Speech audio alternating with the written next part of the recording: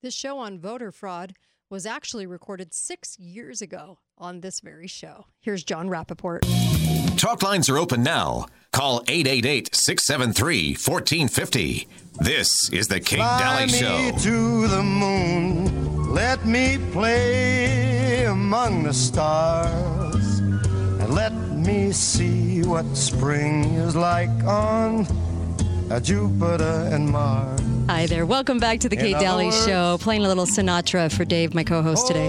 And welcome. We have such an exciting guest. Hey, welcome, Dave, by the way. And welcome back to John Rappaport. How are you? Very good, very good. Good. This story is oh, geez. I hope everybody out there is absorbing this. Recap just a few minutes, John, on what we just went through in the last segment, if people out there are joining us right now, on how your votes kind of go into this GEMS voting software and what happens to them. Okay, the research was done by Bev Harris at blackboxvoting.org. She has located an electronic vote count system called GEMS, G-E-M-S, that's embedded all across the country in electronic voting machines made by different companies. And it can take a single vote that's cast on Election Day and multiply that vote many, many times, or reduce it to a fraction of a vote. This is in the system, and this particular vote count system called GEMS covers 25% of all the votes cast in America. Isn't that interesting? It doesn't matter which side you're on. Mm-hmm. It only matters who happens to be controlling the system on that day. You know, this system is used in Utah. What's interesting about that is we just had a governor primary in which we have a caucus system here. So the delegates were 10 over on the new candidate over the incumbent, right? And that's huge lead. I mean, it was 55 down to, I think, 40, 45. And it was a big, big lead when people were casting their votes within the caucus. Then you went to a regular vote, and all of a sudden that incumbent was up at like 76, 78%. It was just the shammiest thing I've ever seen in my life. And so this is the kind of thing. This is happening right now in about 20 states right now. This system, GEMS, is there. And if they actually said that this was real, and yes, not real, but this was going on, they would have to recall elections. I mean, this has been a big election year for a lot of states, right? So exactly. And not only with that, but they would have to probably postpone the presidential election, which would be unheard of, because all these states would have to refigure their voting systems before Election Day. You mentioned it all determines on the people that are controlling it. How do you activate this? Say I'm running for office and I want to win really bad. Mm-hmm. Who do I call? Can I say, hey, can you throw it my way? How do I, yeah, who do you call? Right. Yeah. Right. I'll give you an 800 number. I don't know how and that how works, much per vote? 1-800-FRAUD. Yeah. Tell us who the controlling individual will be, but I can tell you that here's a statement which originally was given to me anonymously, but now Bev Harris has said, okay, I can use it and say that it's coming from her. Mm-hmm. She's talking about the history of the GEMS system. Okay. Traces directly to Jeffrey W. Dean, whose wife was primary stockholder of the company that developed GEMS. He ran the company, but was prohibited from handling money or checks due to a criminal conviction for computer fraud, for which he spent 4 years in prison. Almost immediately after being released from prison, he was granted intimate access to elections data and large government contracts for ballot printing and ballot processing. Wow. So, now I wonder, what was his actual sentence? Because it looks like he got out after 4 years, and they really wanted him out bad and put him to work. That's really sad. It's sad that that's the guy that you have in developing GEMS, this voter-rigged, fraudulent data system that's in the 5 major systems of our voting systems. Yeah, it's not just one company. That's what people also have to realize. It isn't, because that used to be the the rallying cry about vote fraud. It's all this company, or it's Diebold, or this or that, Dominion. But this GEMS vote counting system is present in these 5 different types of voting machines used, all over the country. How scary. Wow. I mean, and so the choke point is this Dean fellow. Yeah, Dean was the one that got out of prison. Well, who knows if he got out early. Contract. For fraud, and got out to implement this GEMS system. And so your votes turn into sort of a fraction. They can be fractionalized, so it's not a whole number. You go in, you're one person, you think you're casting one vote. That vote could be 1/100th of a vote. Or that vote could be 50 or 100 votes, depending on which way they want to swing it. Right.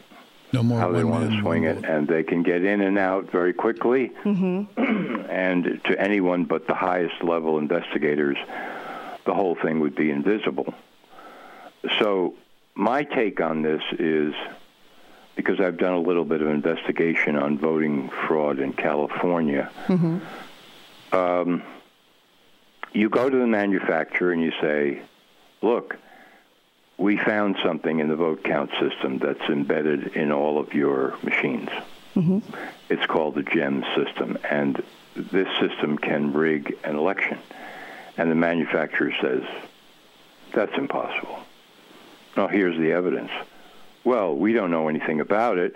All we know is we purchased that particular system from so-and-so. So now you begin to try to track the whole thing back. Where did it all come from? Who put it in there? And it gets to be fairly complicated because there are lots of cutouts and front people and so forth. And so trying to track it down and actually bring someone to trial or a group could take a very long time, and it might not ever work. The thing is to strip it away. That would be the first order of business out of all voting machines.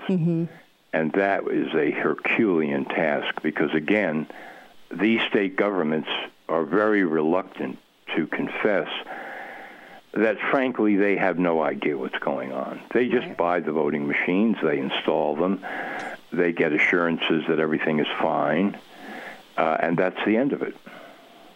Is this hackable? In other words, can somebody put a virus in this thing or whatever and hack in and to swing it one way or just to do and that all of a damage? Sudden, whenever you go in and you vote, there'll be a little blurb pops up. You have just voted 1/1000th for. Oh, I see what you're saying. In other words, hack the hack. So Yeah, right. Well, it wouldn't surprise me if that were possible. Yeah, you'd have to have an extremely capable set of hackers who would be able to penetrate and find and penetrate the GEMS system and do something to it in order to, change what it does. I wouldn't bet on that happening at all. Right. In fact, those are the people who would be prosecuted. Yeah, you're right. They'd be like villainized. Yeah, that's right. The Hillary email scandal, where are the major media outlets that are saying we want to examine exactly what's in all these missing emails, the content, right? Not just the fact that they were being sent through a private server. So in this case, what you would get is state law enforcement agencies trying to prosecute the hackers and saying what they're doing is ridiculous and illegal, and it's all nonsense, trying to accuse these voting machine companies of fraud.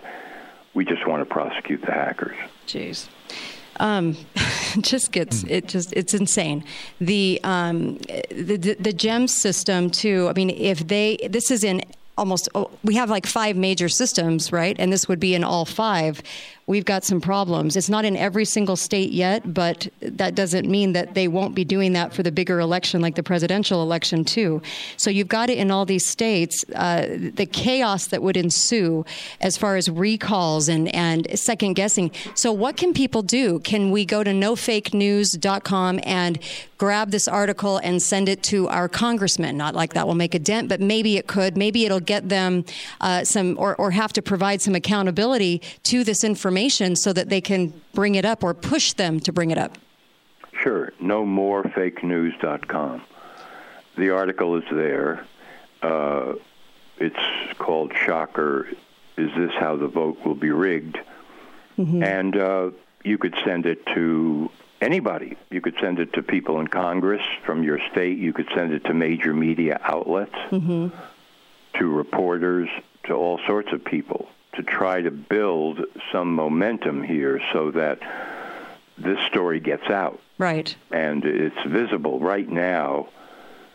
I've mentioned this on a couple of radio programs, and I've written an article about it. And then there is blackboxvoting.org. But aside from that, there is not a terrific amount of publicity, exposing what's been exposed. So, a governor worth his salt. Let's just say that one existed. If a state had a governor that had a backbone, and that governor stood up and said, "You know what? I have discovered this. We are going to recall the last election, even if it's at his peril. We are going to, as a state, say that we will not participate in the general election of the presidency if this system isn't removed." Maybe other governors would follow, but that would provided that would take a governor worth his salt, and that it doesn't. I don't know if that exists in our country right now. Yeah, I wouldn't bet on it, but there might be one. You never know. You never know. You never know. Dave, go ahead. How deep does this web go? Well, on this show, we're always talking to people, and they say, "What can we do?" And we say, "Well, on the local level and the state level, you can vote. The federal level, who knows? Probably get diverted." But are we telling the truth? What do you mean, Dave? Are we talking? Well, I understand what you're saying. Is that is voting the way to remedy the system? In my opinion, once you're talking about a big enough election where the people are far enough away from the leaders, it's not the solution. It could be on a local level, depending on how big local is.